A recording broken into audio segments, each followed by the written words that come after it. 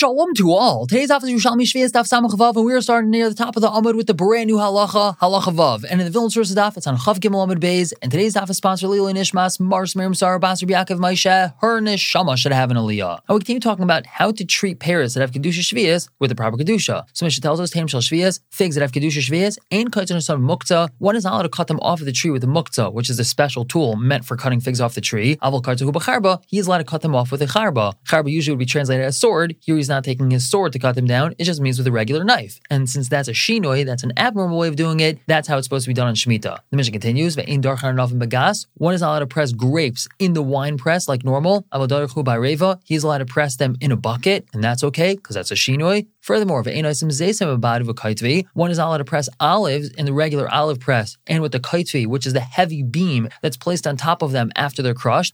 She could crush them and put them in a budida, which is like a mini olive press, and this is without putting the kaitvi, this heavy beam, on top of them. Now, Reb Shimon says, he's allowed to grind them in the olive press and then put them in this budida. I think Mar says, the pasuk tells us, do not harvest the aftergrowth of your harvest. Now, what's the pasuk telling us?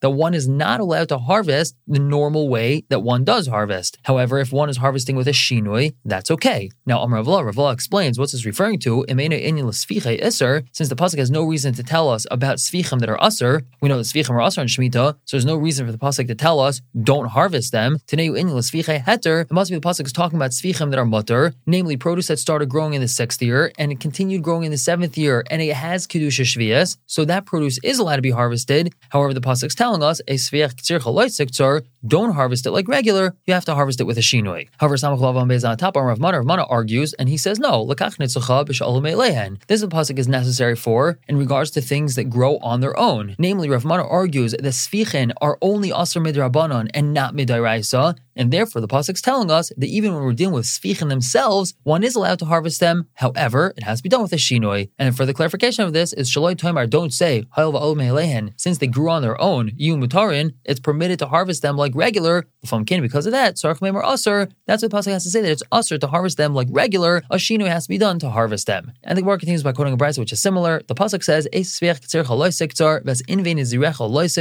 what does this tell us? From something which is guarded in the land, you're not allowed to harvest. And this is the isser that's called shamar, guarded. We know that all the person's produce is hefker on Shemitah, and therefore they're not allowed to lock their fence. They have to allow people in to take whatever produce is growing on the trees. And the pasuk's telling us that if it's shamar, if it was guarded, you're actually not allowed to go in and take it because it's usser. So what is mutter? You're allowed to harvest from that which is hefker. Even when doing so, one is not allowed to harvest like the norm. One has to do so with a shinoi. And Mikan Amar from here they said, figs that have kedusha shvi'is, in muktzah, one's not allowed to cut them with this tool that's designed for cutting them.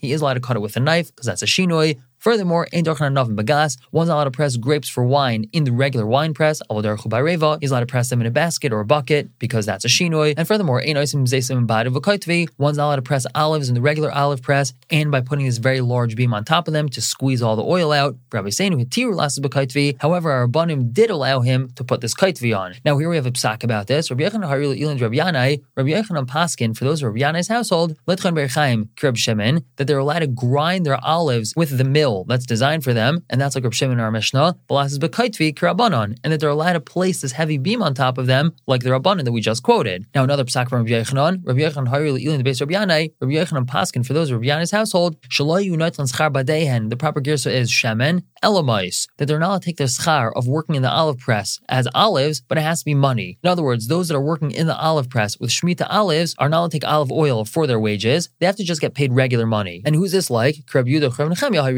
paskin for them like Rav Yehuda and Rav Nechemia. Remember yesterday we had a machlokes that if a fellow tells the baker, give me a loaf of bread and I'm going to give you vegetables that I pick later on. So Rabbanan said that's okay, and it's not considered like paying a loan with something that has kedusha shvi'is. However, Rav Yehuda and Rav Nechemia said that it's usher. And it's the same thing over here. When Rabbi Yochanan says that these people who worked in the olive press are not allowed to take oil for their schar, That's because it's like paying a loan, paying a debt with Peres Shevi'is. And so they have to be paid money and not this olive oil. But now we have a brisa that seems not to be like Rabbi Yochanan. Tani, we have a brisa that says, Hachamar v'katafin, donkey drivers and porters. Porters are called katafin because that's a lashon of katef, like shoulder. They put stuff on their shoulder. So these porters and donkey drivers, v'chol ois Shevi'is, and anyone who's doing work with Peres Shevi'is, schar and Shevi'is, their schar is Shevi'is. Now, what does that mean, schar and Shevi'is? So Rab Zeir explains, but Peres heter hi masnisa. This brisa is talking about where they're working with Peres heter, meaning they're working with Peres Shemitah in a permitted way. For example, they're only bringing in a little bit at a time to the house, and that's okay. And Ma'u schar and Shevi'is, what does the brisa mean when it says schar and Shevi'is? Shiu notlin mimashu oisen schar and Shevi'is. That they're allowed to take from that which they're working for their schar, which means that they're getting paid with Peres Shevi'is. So we see this brisa is not like Rabbi Yochanan. Now, an explanation of why that's not a problem, Samuel Zayin Amud Aleph on the top, v'yehei hay Rabbi Yochanan le'ilin beis Rabbi Yanai, and that which Rabbi Yochanan paskin for the household of Rabbi Yanai, shelo yu notlin schar b'dei and shemen elamais, that they shouldn't take oil as their schar for working in the olive press. Rather, they should get paid just regular money.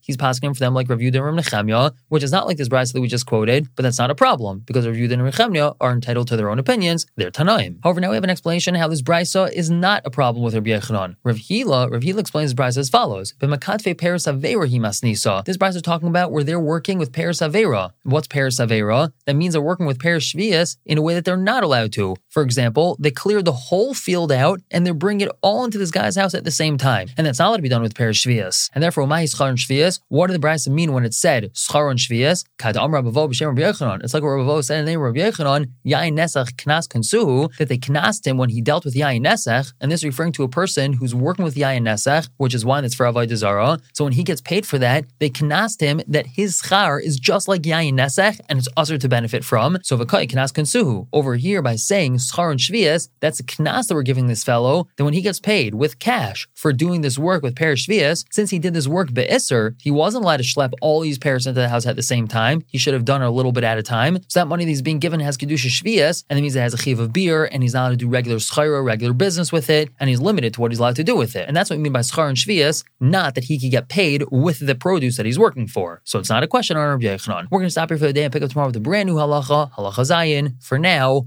everyone should have a wonderful day.